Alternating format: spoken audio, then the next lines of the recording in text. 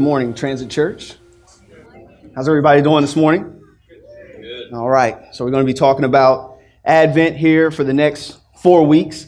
And like Jeff has often mentioned, we come from mixed and various backgrounds, so you may not come from a church background where you celebrate Advent or think very much about it. So I wanted to start with a few definitions of the word Advent. All right. So let's look at these definitions of the word Advent in reverse order. So we'll start with number 3, which is just a general use. Advent means a coming into being. And you can see there the advent of spring, the advent of pasteurization, the advent of personal computers, and of course, the advent of Jeff's favorite, the iPhone. All right. So just anything that comes into being. And then we get a little bit closer to what we're looking at as we move up to definition number 2.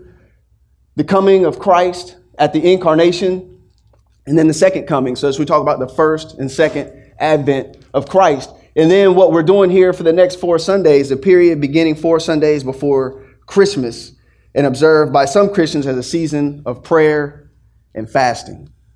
Although for a lot of us, it's a season of maybe prayer and breaking a diet. You know, I don't know too many people that fast because when New Year's comes around, everybody's getting the new gym memberships and all that good stuff. But that's what we're going to look at for the next 4 weeks. Over the next 4 weeks, we're going to observe Advent here by exploring the person and the work of Jesus Christ through those 4 themes that you saw there in the bumper: hope, joy, love, and peace. And the goal is to inspire all of us to celebrate Christ as our Lord and Savior throughout this season. And this should be a season marked with joy and hope, but sometimes that's not the case. As Jeff alluded to a little bit, this season gets busy. It gets busy. It gets stressful at times. I know for me personally, one of the things that kind of sets me off a little bit about this season is the commercialization of Christmas. Black Friday seems like it starts earlier and earlier and earlier every year. I think I got my first Black Friday deal email from Amazon.com on November 1st. You know, they waited for Halloween and then they jump right in there. So, that honestly irks me off a little bit. And then another thing is world events and political correctness, just the things that are going on as we look around, the way that people are limiting everyone through what they say, what's right and wrong, and then just the events in the world, the things that are going on that just really hurt your heart to know that those things are going on. And then there's everyone's favorite, dealing with family, dealing with travel. In a congregation like this, where I know a lot of people probably aren't from this area, you got to go somewhere, or somebody expects you to go somewhere, even if you're not going. Being in the military now for 17 years, we finally stopped getting the automatic guilt trip every season. Oh, are you coming home for Thanksgiving? No, I don't think we're going to make it home for Thanksgiving. Oh, I understand. I wish you could make it home for Thanksgiving. Thanksgiving ain't going to be the same without you. We really miss you guys at Thanksgiving. So it only took mine and Gwen's families, a decade or so to get over that. But I think we're kind of on the other side. And then a lot of people they say everyone has a crazy uncle. I don't know. Maybe everybody does have the crazy uncle that you got to deal with. So there's dealing with family. And then there's something that I've become very aware of in my time here doing my job over at Arlington National Cemetery, is missing those people that aren't here. Since December 26th of last year, I've probably performed 250 funeral services. And for most of those people, this Christmas is going to be the first Christmas that they're going to have without that person. So it's also a time of sadness. So while there's a lot of joy and hope in this season, there are some reasons why this is a difficult time of year for all of us. And I will bet that many of you share some of those same frustrations, stresses, and disappointments throughout this season. Some of you may not like this time of year because it doesn't hold the same luster that it did when you were younger. And then I hear other people talking about how Christmas is for the kids. Christmas is just for the kids. Once you're older, you don't really worry about Christmas anymore. But what that's a sign of is the fact that we tend to lose focus on what this season actually means. We tend to lose focus on what the season actually means. The reality is that life happens. Life happens. Disappointments come, highs and lows. Life, it keeps going on. And whether we do something by our own actions that cause us to be in this place where we're missing that joy and peace, or someone else does it, and all of that by the sovereignty of God, injustice, heartache, and hardship, they come into our lives during times when it's not convenient. And again, we become very aware of that during this time of year. So for some, this is a reason to give up. Some lose hope, some lose joy, some turn away. Again, not a lot, but a few times when I've called people about services that I'm doing at Arlington, and I say, what can you tell me about this person's faith? Sometimes I'll get back the answer like, well, they weren't really a churchgoer. They grew up as a Baptist or an Episcopal or this or that. But when his wife died or when her husband died, she couldn't understand why God would do that. So kind of turned her back on God later in life. But God calls us to a different response in the midst of all the things that happen in life. God calls us to hope. And God indeed gives us the gift of hope. Let's take a look again at the last two verses of the Romans verse that we read together earlier. Romans chapter 15, verses 12 through 13. And this is Paul. And again, Isaiah says, the root of Jesse will come, even he who arises to rule the Gentiles. In him, the Gentiles will hope.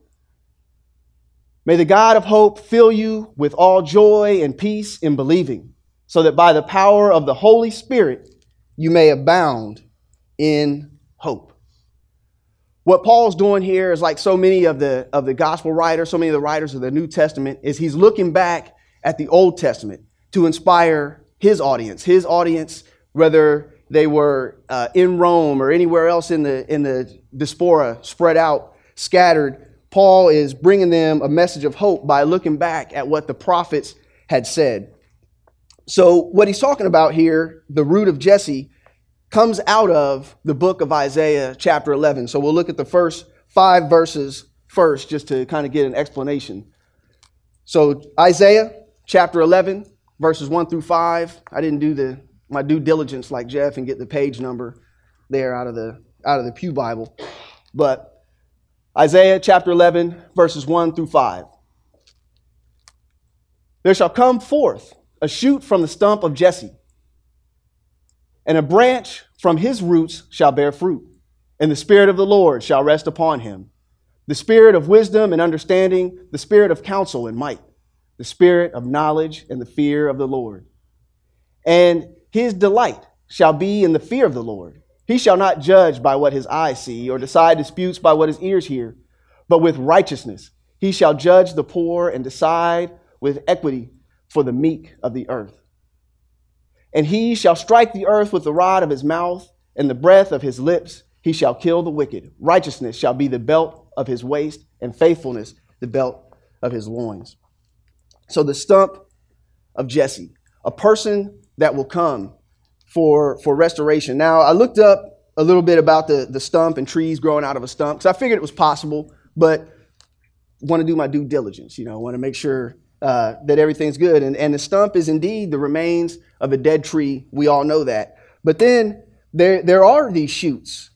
And this shoot that Isaiah is talking about is life that is springing up from apparent death.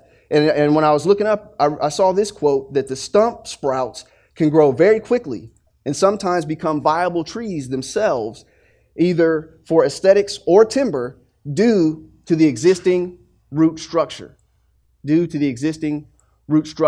So there's even an echo of hope just in that language, a shoot from the stump of Jesse, that from the apparent dead stump, there's still an existing root structure that can be used. It just has to be cared for and cultivated. And Isaiah is talking to Israel, and we'll get into it a little bit more, the exact circumstances when he's addressing them, but he's telling them there is a leader who is coming, and he is going to restore these things because the Spirit of the Lord is upon him. So it's going to be by God's Spirit that this person, this root from the stump, this shoot from the stump of Jesse is going to come and restore all things. So we, just to kind of summarize some of the things that are said there in that verse. First, the Spirit of the Lord will be upon him. The Spirit of wisdom and understanding. The Spirit of counsel and might. And the Spirit of knowledge and fear of the Lord. This is God's chosen leader. God's chosen leader is going to come in God's Spirit, in God's perfect Spirit, in order to restore things. And he's going to be a righteous judge. He's going to judge rightly. He's not going to display partiality. He's going to judge, again, according to that Spirit of the Lord. And he's going to be a destroyer of the wicked. Those who are wicked will suffer the wrath of the one who comes in the Spirit of the Lord. And the root of Jesse will eventually come and complete his work, a fantastic work, because of the Spirit of God. However, and this is where the hope comes in, and this is what we have to keep track of as we read some of these verses that are easy to remember. When we think of some of the prophecies, for I know the plans that I have for you, plans to build you up and not destroy. These things, when we read those, we've got to understand what the prophets were speaking into as they delivered these messages, because they didn't deliver them in a vacuum. Because the shoot from the stump of Jesse is not going to come into a great situation and then make it perfect. That's not what's going on. What he's doing is he's coming into a very dark, a very evil situation, and then he's overcoming it with light through the Spirit of God. So in order to gain a full appreciation, let's look at kind of the first Christmas verse, a verse that we don't necessarily associate with Christmas year after year. Let's look at Genesis chapter 3, verse 6. All right, and you can see up there at the top, mankind invited sin into creation. This is where the need for Christmas arose. This is where the need for Advent arose, is in this moment. So when the woman saw that the tree was good for food, and that it was a delight to the eyes, and that the tree was to be desired to make one wise, she took its fruit and ate.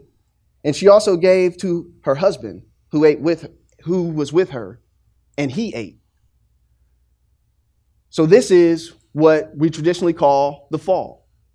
This was the moment when it became necessary for God to eventually become a man, come and walk among us to take away our sin, was right here in this moment. And if you continue reading on, we read about the curses that came on the serpent and on the man and the woman and on all creation. And this happened in the beginning. This happened before there was Israel.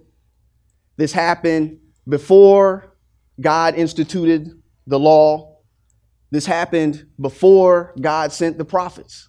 So this is a human problem. It's not a certain race that caused this. It's the human race. The human race invited sin into our relationship with God. And then when we look back to Isaiah chapter 1, verses 2 through 6, we see the actual circumstances in which that prophecy about the stump of Jesse coming to restore things was given. Now, the prophets had a few different roles. The prophets did what we call foretelling. So they told of future events that would happen. They would come and they would say, this is going to happen. There's going to be exile. There's going to be this. There's going to be that. So they would foretell, but then they also would forthtell, F-O-R-T-H, which is telling the truth to the people. That's their role as a teacher. That's their role as a preacher, okay? And another role, which Isaiah takes up here, and that's the role of covenant prosecutor. This is kind of the opening argument. This is the opening of the case against Israel that Isaiah lays out throughout his entire message. So starting in verse 2, "Hear, O heavens, and give ear, O earth. For the Lord has spoken. Children I have reared and brought up, but they have rebelled against me. The ox knows its owner, and the donkey its master's crib, but Israel does not know. My people do not understand. Ah, sinful nation, a people laden with iniquity, offspring of evildoers, children who deal corruptly. They have forsaken the Lord. They have despised the Holy One of Israel. They are utterly estranged. Why will you still be struck down? Why will you continue to rebel? The whole head is sick. The whole heart is faint. For the sole of the foot, from the sole of the foot even to the head, there is no soundness in it, but bruises and sores and raw wounds. They are not pressed out or bound up or softened with oil." God had originally designated Israel to be a kingdom of priests, a holy nation. He told Abraham that through you and through your offspring, all the nations of the world will be blessed. But over time, Israel continued to rebel. The children of Israel rebelled against God. As you read through the Old Testament, they forget God. Then something happens. Then they remember. Then they forget God again. Then something else happens. Then they remember. Continuing on and on and on until it gets to the point where God starts sending these prophets in to tell Israel, hey, you rebelled, and here is what is going to happen to you. The people lacked understanding. They didn't understand God. Through the corruption of the fall, people were unable to completely understand what was going on. And that was part of their downfall. And the nation is sinful. The nation is full of sin. Isaiah, he lays it out over and over. And then God will strike them down, which is the exile. That's part of the message that Isaiah delivers throughout his book is you are guilty before the Lord. And because of this, the Lord declares that you are going to go into exile. You are going to be broken down. Other nations are going to come and oppress you, take you captive. So Isaiah is prophesying against Judah, which is a southern tribe, because Israel had split at this point. And they were clearly guilty of the transgressions which Isaiah laid out before them. And then later in Isaiah chapter 53, he gives us a summary statement. Isaiah 53:6. All like sheep have gone astray. We have turned every one to his own way. That's what Isaiah declares. That everyone has gone astray. Everyone has turned to their own ways. And at the point when Isaiah delivers his prophecy, the exile is imminent. There's no turning back. It is going to happen. Shortly after he spoke this prophecy, the northern tribes indeed went into exile through the Assyrians. And if you've been here for the Jonah series, that was the people when Jonah went to Nineveh to prophesy to them, and they turned for their ways. But shortly there later, they become the arm of the Lord, and they take the northern tribes into exile. And then about a little over 100 years later, the southern tribes, Judah, to which Isaiah was speaking, were then taken captive into Babylon. The people invited calamity and destruction into their relationship with God. And what's the reason why? Isaiah laid it out. The whole head is sick. The heart is faint. There's that element of corruption prevented Israel, prevents us from restoring that relationship to God in our own power. The people seemed content. It's kind of strange when you do read through it. You see the amazing miracles that God performed during the Exodus, or you see how when he's prophesied destruction, and then you'll read something like, but X person humbled himself before the Lord, so the Lord relented from what he was about to do. And you would think the people have to know that these events are related. They prayed and now all of a sudden things have changed. But in spite of all that, people seem determined to run just as fast as possible straight into destruction. But that's not the whole story. Even as Isaiah lays out his case, even as he says that the whole head is sick, that the sores and the wounds are undressed, and that the nation is going to be struck down, even in the midst of that prophecy, he says that there is hope, and that God, that same God, also promises restoration. And it comes through the root of Jesse. And as we continue on in chapter 11, picking it up in verses 6 through 10, we see that the root of Jesse will indeed defeat that curse, and that the world will be restored. Isaiah continues on. The wolf shall dwell with the lamb, and the leopard shall lie down with the young goat. And the calf and the lion and the fattened calf together, and a child shall lead them. The cow and the bear shall graze, their young shall lie down together, and the lion shall eat straw like the ox. The nursing child shall play over the hole of the cobra, and the weaned child shall put his hand on the adder's den. They shall not hurt or destroy on all my holy mountain, for the earth shall be full of the knowledge of the Lord, as the waters cover the sea. In that day, the root of Jesse, who shall stand as a signal for all peoples, of him shall the nations inquire, and his resting place shall be glorious. So this is what the root of Jesse comes to do, to restore God's peace in creation. God's original intent for creation was for it to be a place of peace, a place that reflects God's perfection. It was corrupted, but the root is going to come to restore that. He's also going to restore understanding, which is a key. As you read through, you'll see constantly about how people lacked wisdom, they lacked understanding, they lacked knowledge and the fear of the Lord.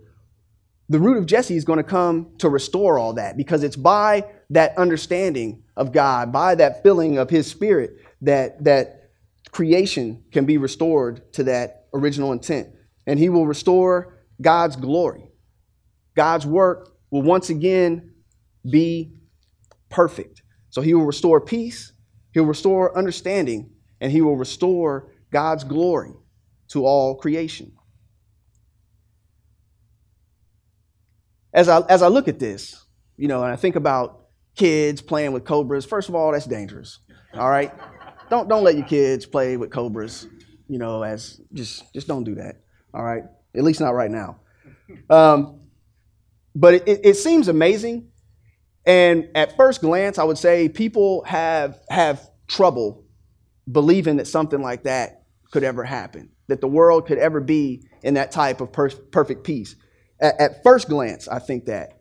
But as I think a little deeper, I don't think people have a problem envisioning perfect peace. What we do, though, is we think it's going to come through some other means.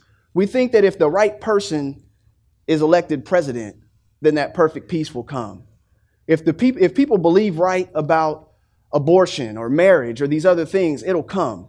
If people will just practice this one religion, perfect peace will come. If people do things the way, if everybody was like me, perfect peace will come. There'd be no arguing in the world if I didn't have to deal with other people. But we think that it's possible. We think that in our own power that we can make that happen. And that's where we fall short. This season, as we reflect on the promise and the coming of Jesus Christ, is to remind us that there's only one shoot from the stump of Jesse who can recreate, who rebirths, who restores all things. There's no political leader ever going to do that.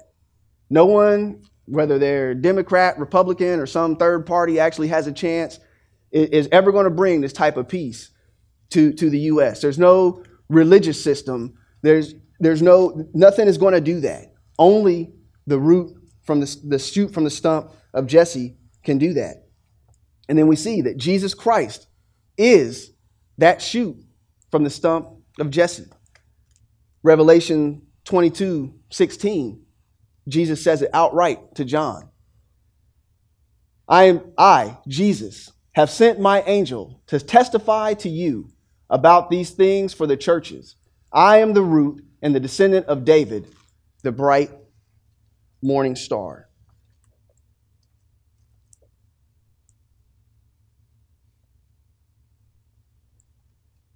The prophecy for Israel, what was prophecy to the nation, is reality for us.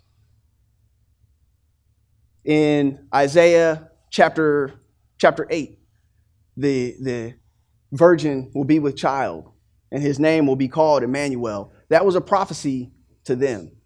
That's a reality for us. That has already been fulfilled. The first advent has taken place, and we know that through that birth, that we have the promise of eternal life. We have the promise of adoption as children of God. So that's a reality for us. We've seen that. And the Bible continues to tell us that at Jesus' second advent, at his second coming, that he will come and restore all things. He will come and restore all things. And we look forward with great anticipation to the day that we will see God face to face. But in the meantime, we have to live, and we will live, and hopefully we do live as God's children right here in this world. Again, the stresses of the season, whether it is family, whether it's looking out at the world and seeing famine and death and all these different things, that's a reality in which we have to live. That's a reality in which God calls us to live with hope. He calls us to shine a little bit of that light into the current situations. So we can't wait for this season to be great. We can't wait for the commercialization to go away. We can't wait for our crazy uncle to get right. We've got to worship God in the season in which he has us, in the portion of life in which he has us. Jeff said last week when he was finishing up the Jonah series, when he was talking about the tragedy in his own family, mixed with not being there for the birth of his daughter, that he had a choice. He could worship through it or else. I mean, and there's just an infinite amounts of or else. We can worship through it or else. So that's what the message is to you today. It's simple. It's worship God. Worship God. How do we do that? We do that first by placing your faith in Jesus for salvation. Placing your faith in Jesus for salvation. And those who are here week after week say, man, that every week we get encouraged to place our faith in Jesus for salvation. But that's really what it's about. I mean, if you're here to hear a different message than that, I would say that you're likely in the wrong place. You're likely in the wrong place. And especially when you come to church during Advent, you come to church for Christmas and all that, I would ask you to be suspicious of a church if you're not hearing that message, because that's what the season is all about. So we place our faith in Jesus for salvation. Second thing is turn to him in all of life's circumstances. Turn to him in all of life's circumstances.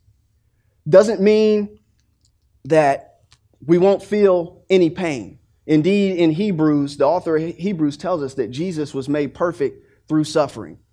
And then you look back in John chapter 13, and it says that we are not going to be better than our master. It's enough for us to be like our master. So he's made perfect in suffering. So we're going to suffer, but we can go through that as those who have hope. So turn to him in all of life's circumstances. We also want to remember him in our successes as well.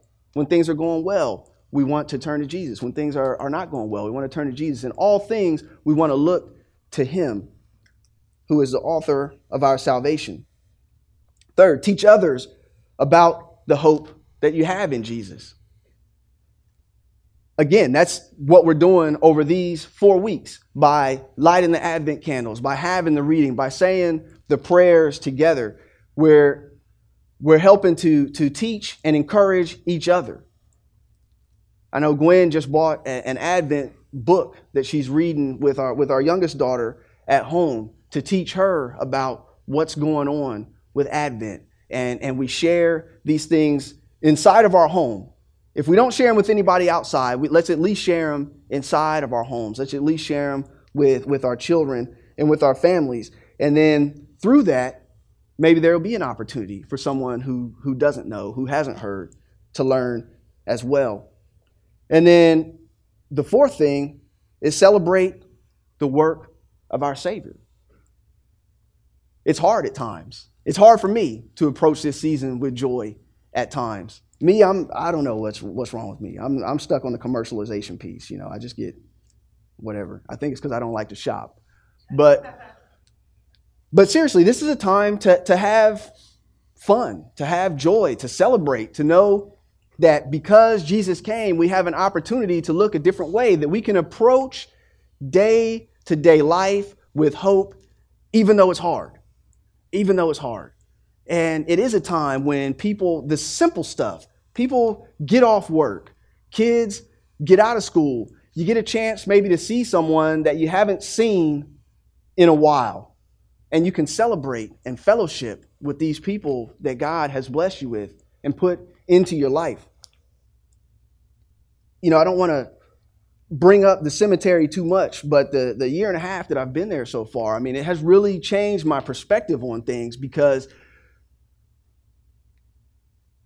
pretty much the one constant that you hear, especially if it's a big funeral, is we've got to get together other times than this. We've got to get together other times than this. Well, once a year, this season is the potential to get together for times other than that. It really is. And if you got to get the guilt trip from mom or whatever, take the guilt trip and go anyway. I blame mom. Dad would guilt trip you if he'd get on the phone too. So it's not just mom. But approach this season with celebration. This is a season to celebrate. The world's not perfect, and life is still going to be tough at times. But the creator of the universe came that we could have hope and a future. He came to restore the things that would keep us down, the things that would fight against that hope. Just want to share a verse with you, part of Jesus' prayer in John chapter 17.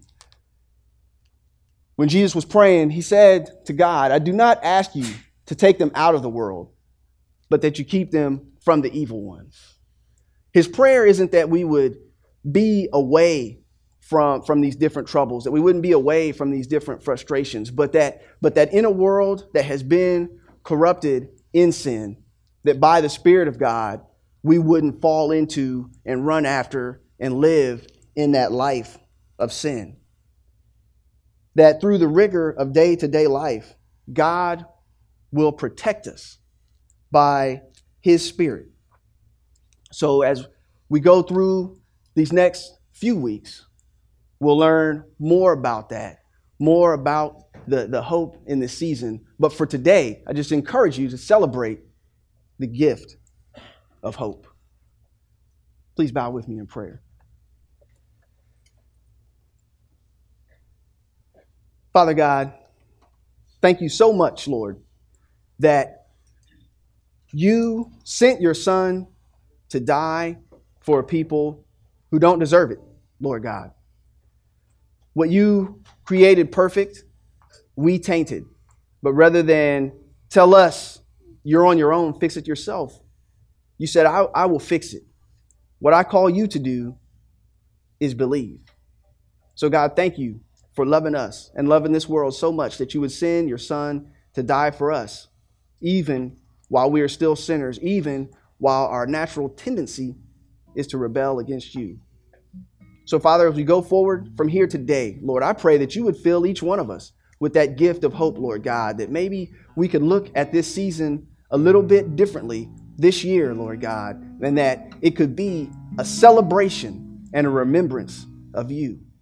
In Jesus' name, amen.